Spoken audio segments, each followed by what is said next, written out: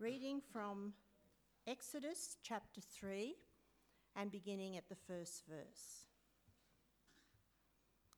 Now Moses was tending the flock of Jethro, his father-in-law, the priest of Midian, and he led the flock to the far side of the desert and came to Horeb, the mountain of God. There the angel of the Lord appeared to him in flames of fire from within a bush. Moses saw that though the bush was on fire, it did not burn. So Moses thought, I will go over and see this strange sight, why the bush does not burn up. When the Lord saw that he had gone over to look, God called to him from within the bush, Moses, Moses. And Moses replied, Here I am. Do not come any closer, God said. Take off your sandals, for the place where you are standing is holy ground. Then he said, I am the God of your father, the God of Abraham, the God of Isaac, and the God of Jacob. At this, Moses hid his face because he was afraid to look at God. The Lord said, I have indeed seen the misery of my people in Egypt. I have heard them crying out because of their slave drivers, and I am concerned about their suffering. So I have come down to rescue them from the hand of the Egyptians and to bring them up out of that land into a good and spacious land, a land flowing with milk and honey, the home of the Canaanites, Hittites, Amorites, Perizzites, Hivites, and Jebusites. And now the cry of the Israelites has reached me, and I have seen the way the Egyptians are oppressing them. So now, go. I am sending you to Pharaoh to bring my people, the Israelites, out of Egypt. But Moses said to God, Who am I that I should go to Pharaoh and bring the Israelites out of Egypt? And God said, I will be with you. And this will be the sign to you that it is I who have sent you. When you have brought the people out of Egypt, you will worship God on this mountain. Moses said to God, Suppose I go to the Israelites and say to them, The God of your fathers has sent me to you, and they ask me, What is his name? Then what shall I tell them? God said to Moses, I am who I am. This is what you are to say to the Israelites. I am has sent me to you. God also said to Moses, Say to the Israelites, The Lord, the God of your fathers, the God of Abraham, the God of Isaac, and the God of Jacob has sent me to you. This is my name forever, the name by which I am to be remembered from generation to generation. Go, assemble the elders of Israel and say to them, The Lord, the God of your fathers, the God of Abraham, Isaac, and Jacob, appeared to me and said, I have watched over you, and I have seen what has been done to you in Egypt. And I have promised to bring you up out of your misery in Egypt into the land of the Canaanites, Hittites, Amorites, Perizzites, Hivites, and Jebusites, a land flowing with milk and honey. The elders of Israel will listen to you. Then you and the elders are to go to the king of Egypt and say to him, The Lord, the God of the Hebrews, has met with us. Let us take a 3-day journey into the desert to offer sacrifices to the Lord our God. But I know that the king of Egypt will not let you go unless a mighty hand compels him. So I will stretch out my hand and strike the Egyptians with all the wonders that I will perform among them. After that, he will let you go. And I will make the Egyptians favourably disposed towards the people, so that when you leave, you will not go empty-handed. Every woman is to ask her neighbour and any woman living in her house for articles of silver and gold and for clothing, which you will put on your sons and daughters. And so you will plunder the Egyptians. Have you ever thought about what an amazing book the Bible is? In this book, the God of the universe speaks to us. He makes himself known. When we read the Bible, we hear the voice of God. That really is incredible, isn't it? And yet it seems such an ordinary thing to do. You open the book and you read it. How many times has someone stood up to read the Bible in church, and before they've said 2 sentences, you're thinking about Sunday lunch? I know I do. Today, as we turn to Exodus, we're going to listen in on a conversation between God and a man named Moses. God challenged Moses to respond to him. God made himself known and challenged Moses to respond. And as we listen in, he gives us the same challenge. When God makes himself known to us, how will we respond? Let's pray. Gracious Father, thank you for your word to us. Please this morning give us ears to hear it, minds to understand it, and hearts to obey. In Jesus' name, amen. Well, you'll find it helpful to have a Bible open at Exodus chapter 3 as we resume my very, very occasional series in Exodus. I think in the 4 years I've been part of this church, this is my 5th talk on Exodus. So it's like when I say occasional, I mean it. As you turn there, let me just recap the story so far. The book of Exodus is the story of God keeping his promises to Abraham. You probably remember the incredible promises that God made to Abraham. He promised Abraham that his descendants would be an uncountable multitude. He promised Abraham that they would have a land of their own, the land of Canaan, where there would be peace. And most important of all, God promised Abraham that his descendants would be blessed by God, and that through them, God would bless the entire world. All the peoples of the world would be blessed through the descendants of Abraham. Exodus chapter 1 is the story of Abraham's descendants moving to Egypt, fleeing Canaan from a famine, and in Egypt, over 400 years, they became an uncountable multitude. God kept his first promise, but the number of Israelites scared the king of Egypt, and so he enslaved them. He set them to work. He tried to reduce their numbers through genocide. How on earth could God possibly keep his promises in the face of that? Exodus chapter 2 began hopefully because God so arranged the situation that an Israelite baby became the adopted grandson of Pharaoh. His name was Moses. And maybe Moses could bring about salvation for his people and bring about God's promises because he's got connections in the palace. Well, no. Moses was a failure. He tried to save one of his own people from a slave master. He was being beaten by the slave master, and Moses tried to save him. Unfortunately, things got out of hand, and Moses accidentally killed the slave master, and so he hid the body in the sand. But it got out, as these things have a way of doing, and so Moses had to flee for his life. He ended up living as a stranger in the faraway land of Midian, and he met a girl, he settled down, he started a family, but he just felt like a stranger. He was a total failure as a savior. But there was still hope because chapter 2 closes with the groaning of the Israelites and their cries for help coming up before God. And we hear that God was concerned for them. And so that leaves us with the question, what will God do? What will he do about the slavery of his own people and their misery? How on earth will he ever bring about his promises to Abraham? Let's pick up the story today in chapter 3, verse 1. It opens on Moses in the wilderness, working as a shepherd. He's just been getting on with life. Something like 40 years has passed. Now Moses was tending the flock of Jethro, his father-in-law, the priest of Midian. And he led the flock to the far side of the desert and came to Horeb, the mountain of God. See, the narrator tells us where this event takes place. It's at God's mountain. It's better known as Mount Sinai, and it'll come up again significantly in the book. But Moses has no idea. As far as he knows, he's all alone, deep in the wilderness, looking for grass. But then out of nowhere, God did something to make himself known.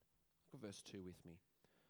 There, the angel of the Lord appeared to Moses in flames of fire from within a bush. He saw that though the bush was on fire, it did not burn up. How long do you think it took Moses to realize something strange was going on here? Ah, there's a bush on fire.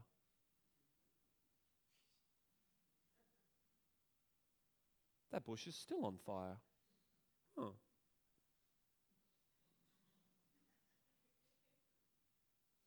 What is going on here? How is that bush still burning?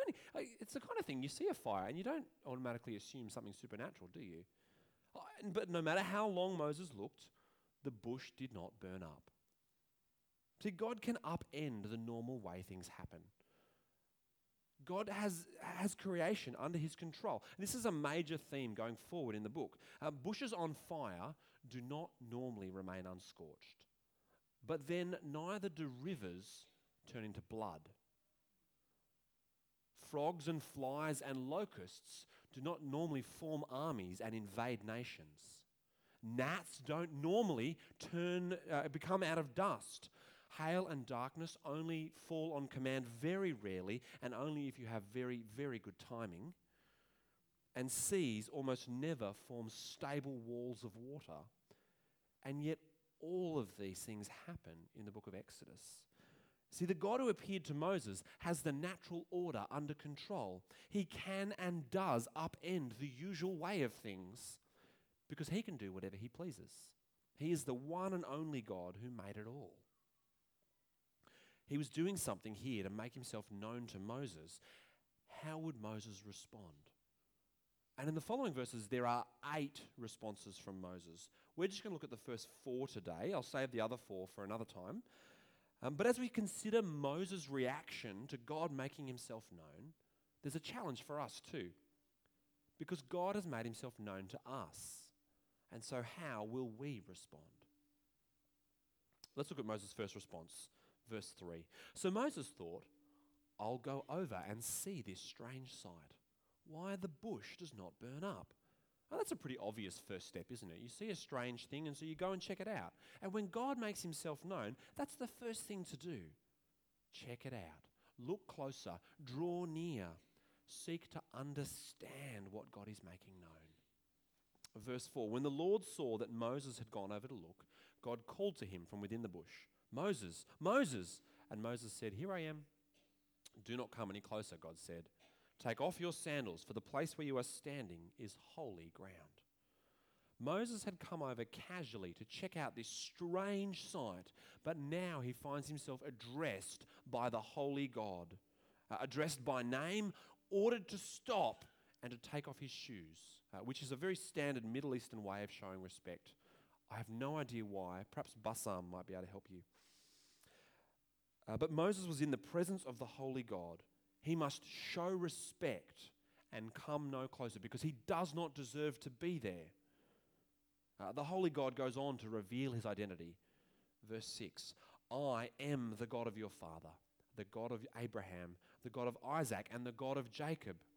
At this, Moses hid his face because he was afraid to look at God. The God who was speaking to Moses through flames of fire is the God of Moses' own father, Amram. He's the God of Moses' ancestors, Abraham, Isaac, Jacob. And straight away, Moses knew what to do. Don't look. It's kind of ironic, isn't it? He's gone over casually to have a look, and now all of a sudden he's so terrified he can't look anymore. Which is a wise response, actually. It's a wise response to encountering God. How does the book of Proverbs put it? The fear of the Lord is the beginning of wisdom. When you encounter God, it is right to be fearful, to be careful, to be respectful, because no one can see God and live. He is not like us. He is powerful and other, and to come near him is dangerous. We're pretty comfortable around God. We have confidence in Christ to approach him, but I think sometimes that means we treat God a little bit too casually. And that's dangerous. It's risky to come near God. He is the one who made everything. He can unmake it like that. Moses is right to be afraid of God. It's kind of like when you're driving in a car and you see a policeman and just that little shock of adrenaline that pumps through you. Do you know that feeling? You don't intend to do anything wrong. You're not breaking the road rules, but there's just this spike of adrenaline, an appropriate reverent fear, a respect for the task of policing. It's a little bit like that, only more so. It's right and respectful. It's right to be respectful and cautious around God. And yet this appropriate awe actually amplifies for us the wonder of the gospel. Because the God who says to Moses, "Stop, don't come any closer," is the same God who invites us to call him our own Father. On the one hand, don't come any closer, and on the other, my dear children. It's amazing, isn't it? Next, having set the tone of this conversation, God revealed his intentions to Moses. I'll summarize the next few verses for you. God has seen and heard the misery of his people in Egypt. He knows their suffering. And so God himself has come down to keep his promises to Abraham. Already the Israelites are as many as the stars in the sky. And God here reiterates his second promise, a land good and wide, flowing with milk and honey. The land flowing, it's this one, isn't it? I can't even do it. The land that God promised to Abraham, he's come down to give it to them. God himself will rescue his people out of Egypt. But then there's a surprise twist for Moses. Verse 10. So now, go, Moses. I am sending you to Pharaoh to bring my people, the Israelites, out of Egypt. As if Moses hasn't had enough shocks for one day. He thought he was all alone in the desert, and then suddenly he found himself in the presence of the holy God, and now he's been given a task to do, one he's already failed at before. 40 years earlier, Moses had tried to save one of his own people and failed. He'd stuffed up, killed a man, and had to run for his life, and he's been on the run ever since. Now, Moses is being asked to save not one Israelite, but the whole uncountable bloomin' lot of them. And it's a task that Moses knew he was utterly unworthy to perform. Because look at how he responds next in verse 11. Moses said to God, "Who am I that I should go to Pharaoh and bring the Israelites out of Egypt?" Who am I? That's a reasonable response, isn't it? Moses knew that he was unworthy. Saving people is God's business. It should not be a human responsibility. And God himself has just said that he has come down to save his people out of Egypt. What business does Moses have being a part of that? Moses isn't God. He can't be the one to save Israel out of Egypt. He's too unworthy to be involved. Well, God's response to Moses involves a bit of a play on words. The more you read of the Old Testament, the more you realize that God loves wordplay. Scattered throughout the Hebrew Bible, little clever word plays that go to the heart of what's going on in the chapter. Here, the wordplay is around the word I, as in I am. Moses asks God, "Who am I that I should go to Pharaoh?" And in verse 12, God's answer is, "I am with you." Or as your translation has it, "I will be with you." The two are the same in Hebrew. I am and I will be. Same thing. Moses asks, "Who am I that I should go?" God says, "I am with you." Moses was right. He was utterly unworthy and unable to save God's people out of Egypt. But he would not be the I that saved Israel. I am would be with him, and I am would do the saving. And yet, despite this reassurance, Moses was still a bit worried. He was worried about the reaction from his own people, because they were going to want some kind of validation to prove that Moses was worth listening to. Because if they knew anything about Moses by this point, they knew that he'd grown up an Egyptian and that he'd been a fugitive from justice for 40 years. Not exactly the most reliable messenger, is he? Not the kind of guy that you're really going to want to listen to. And so Moses anticipates a question that he thinks that they might ask. What is God's name? Verse 13, Moses said to God, "Suppose I do go to the Israelites and say to them, 'The God of your fathers has sent me to you.' And they ask me, 'What's his name?' Well, then what shall I say to them?" Moses' fourth response was to seek to know more clearly the identity of the God of his ancestors. If Moses has a clear answer to that, it'll validate him to the elders of Israel, maybe. And in his answer, God continues the wordplay on I. Verse 14, God says to Moses, I am who I am. This is what you are to say to the Israelites. I am has sent me to you. Moses asked, suppose I go, what shall I tell them? And God's answer is that I am who I am. Tell them I am has sent you. Who is the I who will save God's people? Not Moses, but God. And his name is I am. But then this wordplay develops a little bit further in the next verse, as God clarifies just who he am with a longer, fuller statement of his name. Have a look at verse 15. God also said to Moses, say to the Israelites, the Lord, the God of your fathers, the God of Abraham, the God of Isaac, and the God of Jacob, has sent me to you. This is my name forever, the name by which I am to be remembered from generation to generation. Now, if you look at that, you might be wondering where the wordplay is. It's not really obvious. This is one of those points that reminds us that the Bible was not originally in English. We're reading a translation. It's an excellent translation, but it's pretty hard to translate something perfectly. Take an idea in one language and move not just the words but the concepts into another language. It's almost impossible to do perfectly. Just occasionally you run across these spots where you have to just stop and look carefully. Have a look at verse 15 at the start of that, the start of God's statement. He says, the Lord. Can you see that in capital letters? Capital L, capital O, capital R, capital D. When you see that in the Old Testament, the Lord in all capitals, that's the translation of God's name. In Hebrew, God's name is spelt with 4 consonants. I've written this in the outline if you want to check it later. Y-H-W-H. But we don't know how to pronounce that name. At some point in the history of God's people, it was decided that the easiest way to make sure nobody ever blasphemed God's name was if nobody ever said God's name. And so the custom developed that when reading the scriptures and when you got to God's name, you don't say God's name, you say instead, my Lord, or the Lord. And so our English translators have continued that same practice. Whenever they came to God's name in the Old Testament, instead of translating the name, they've put the Lord. Now, we don't actually know how to pronounce God's name. Like most ancient languages in that part of the world at that time, ancient Hebrew did not have a way to write down vowels. They just wrote the consonants. They knew how to pronounce it, and so they didn't need to write them down.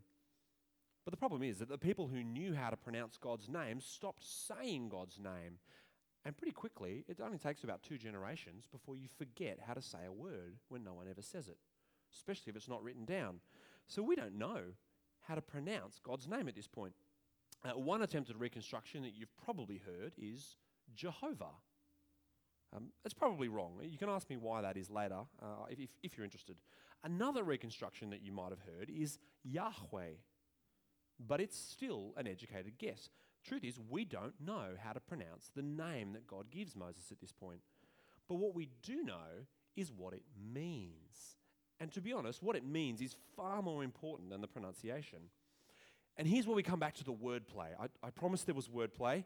Here it is. In verse 14, God calls himself I am. In verse 15, where we have the Lord written, God is actually describing himself using a third-person form of I am. Do you remember your persons? I am is first person. You are is second person. He is the third person. The same thing, just from different perspectives. So when God speaks about himself, he calls himself I am. When the Israelites speak about who God is, they call him He is. See, that's the same name, just from a different perspective. And together, these 2 statements about God's identity work to throw us backward in time and forward in time. Because to know God's name is to know God as he has made himself known. To know God as he has revealed himself in the past, and to know God as he will reveal himself. He is the God of your fathers, the God of Abraham, the God of Isaac, the God of Jacob.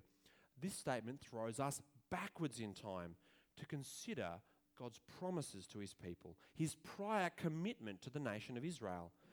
He was with Abraham, Isaac, and Jacob, the founding fathers of Israel.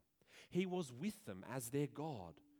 He is the one who made the incredible promises to Abraham 400 years before this conversation with Moses. He promised an uncountable people, a land of peace and blessing to them and to the whole world. So the people of Israel do not need to worry. They could trust this God because of his faithful love to their ancestors. He would keep the promises he had made. Just as he was there for Abraham and Isaac and Jacob, so he would be there for them too. And if that's who he is, and his promises that he made to Abraham find their fulfillment in Christ, which they do, then we too can rely on the faithful, promise-keeping love of God. Who is he? He is the faithful God who remembers his promises and he keeps them. The other statement, I am who I am, sends us forward in time, because if we want to know who God am, we've got to pay attention to what he does from this point onwards. The things he does, the things he says, these show us who he am. And so when God says, I am who I am, it propels us forward in time through the long history of God's people, his faithfulness to his people and his faithfulness to his promises. Again and again, the people of Israel proved faithless. They abandoned God again and again, and yet he was faithful. He dealt with their sin again and again. He forgave them again and again. He was determined to keep his promises to Abraham. And yet the descendants of Abraham continued to turn their backs on him. How would I am fix things so that he could deal with sin and keep his promises to Abraham? And so we come to Jesus, the great I am, born as a man. In John chapter 8, some Jews challenged Jesus about his identity, and he said this, very truly I tell you, before Abraham was, I am. Abraham had lived and died about 2,000 years prior to Jesus, and yet Jesus claimed to be before Abraham. That's a pretty remarkable historical claim, but even more remarkable was the reaction of his hearers, of his audience. See, when Jesus said, I am, they picked up stones to try and kill him because they knew he wasn't just claiming to be older than their founding father, Abraham. He was claiming to be, I am, their God. He had come down to save them. This time, not out of Egypt. No, this time he had come to save them from their sin, to turn them back to him, to turn them away from their own continual turning their backs on him. And yet what was their response? Well, they tried to kill him. They turned away from him once again. On that day, they picked up rocks to throw at him. They failed to kill him that day, but pretty soon after, they succeeded with a cross. I am was determined to keep his promises, to save his people. His name, I am who I am, throws us forward in time to the crucifixion, where the great I am entered the grave to take upon himself the consequences of sin, the wages of sin, death, to bring the blessing of true forgiveness to his own people and to all the peoples of the world. And after 3 days he rose again, so that along with forgiveness, he might also give eternal life. The great I am had promised that he would bless the world through Abraham's descendants. And in Jesus, the ultimate descendant of Abraham, he finally kept that promise. He has dealt with sin. He has dealt with our sin. He has brought forgiveness and new life to all who respond by turning to him. God's name, I am who I am, even pushes us further forward in time, beyond our day to the end of time. We can read a bit about it in the book of Revelation. Then sin and evil will be no more. We will dwell with God. No longer will we have to hide our faces from God in fear. We will see his face for all eternity. We will know him as we are truly known now. Coming back to Exodus 3. For the rest of the chapter, the great I Am makes known his awareness and control of all things. He instructed Moses in what to do next. God knew the details of these future events because he is the one who determined them. Let me summarize them quickly. Moses was to return to Egypt, gather the elders of Israel, and tell them that he is the God of their fathers, the God of Abraham, Isaac, and Jacob, had not forgotten his promises. God knew what had happened to them. God would take them to the land he had promised. And despite Moses' fear that they wouldn't believe him, the elders of Israel would believe him. And then he and they together would go to the king of Egypt and request permission to leave the country in order to worship their God. But unlike the elders of Israel, Pharaoh would not listen, not unless compelled by a mighty hand. And so that is what God would do. He would stretch out his hand, and with wonders he would strike Egypt. And after that, the Pharaoh would let them go. And when they went, Israel would take the wealth of Egypt with them. Every woman was to ask her neighbor for gold and silver and fine clothing, and the Egyptians would gladly give it. Now, normally when a city or a nation gets plundered, it's done by armed men. But the defeat of Egypt by God would be so complete that the women of Israel would be able to carry off the wealth of Egypt just by asking. Can I have some gold, please? Oh, yep, sure, here's my necklace. They just hand it over. In these verses, God reveals his awareness and control of all things. These verses are a summary of the next 10 chapters of the book. The great I Am is able to predict what will happen because he is the one who causes it to happen. He's not just aware of what will happen next, he's in control of what will happen next. Who is God to you? Do the things you believe about God actually correspond with what he's revealed about himself? Or have you idolized God? Have you reimagined God in a way that suits you? A God who is as you like to think of him. Think about some of the things that God has just revealed about himself. He allowed his people to be enslaved in Egypt. He would expel multiple people groups from the land of Canaan because of their intergenerational sin in order to bring his own people into that land. He would force the king of Egypt to obey him. He would so arrange things that his people would plunder Egypt. He gave Moses little choice but to do as he was told. Is that how you like to think of God? He is the sovereign Lord. He's not just aware of what will happen. He causes it to happen. He's responsible. He is in control, and he's not afraid to throw his weight around. God has acted to make himself known. Will you accept God as he reveals himself? Or will you insist on a God who suits you? We'll leave the story there for today. I want to finish today by encouraging you to be like Moses. Because Moses eventually did what God told him to do. He went back to Egypt.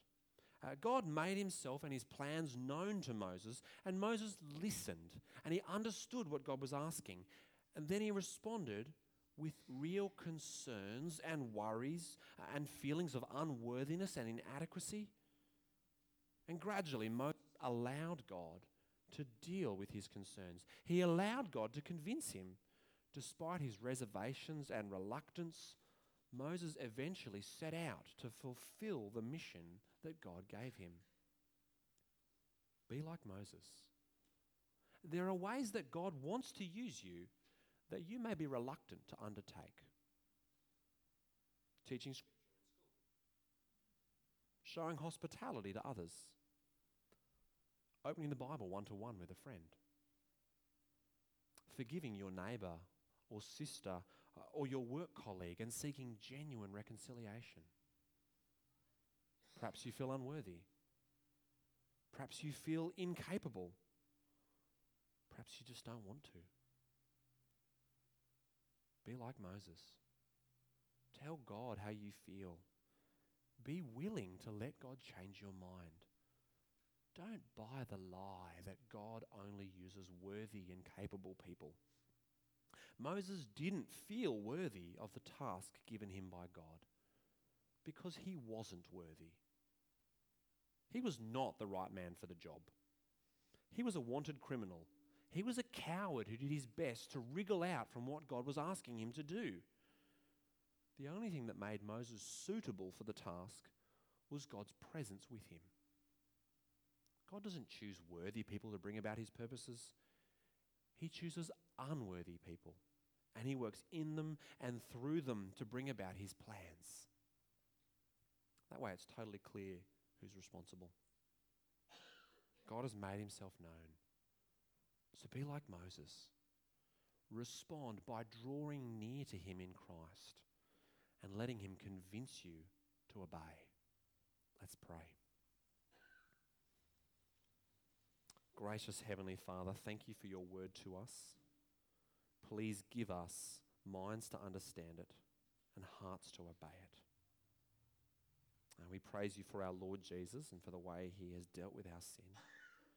And we praise you for how that enables us to come to you with confidence. Please, Lord, help us to treat you respectfully and to listen to what you make known about yourself, to not reimagine you as we see fit. Father, thank you that you deal with us in all our humanity. You're aware of our weaknesses and our fears and our failings. Thank you that you forgive us and change us. So, Lord, please cause each one of us to hear your voice, to draw near to you. Please make yourself known to us. Please convince us to obey. In Jesus' name, amen.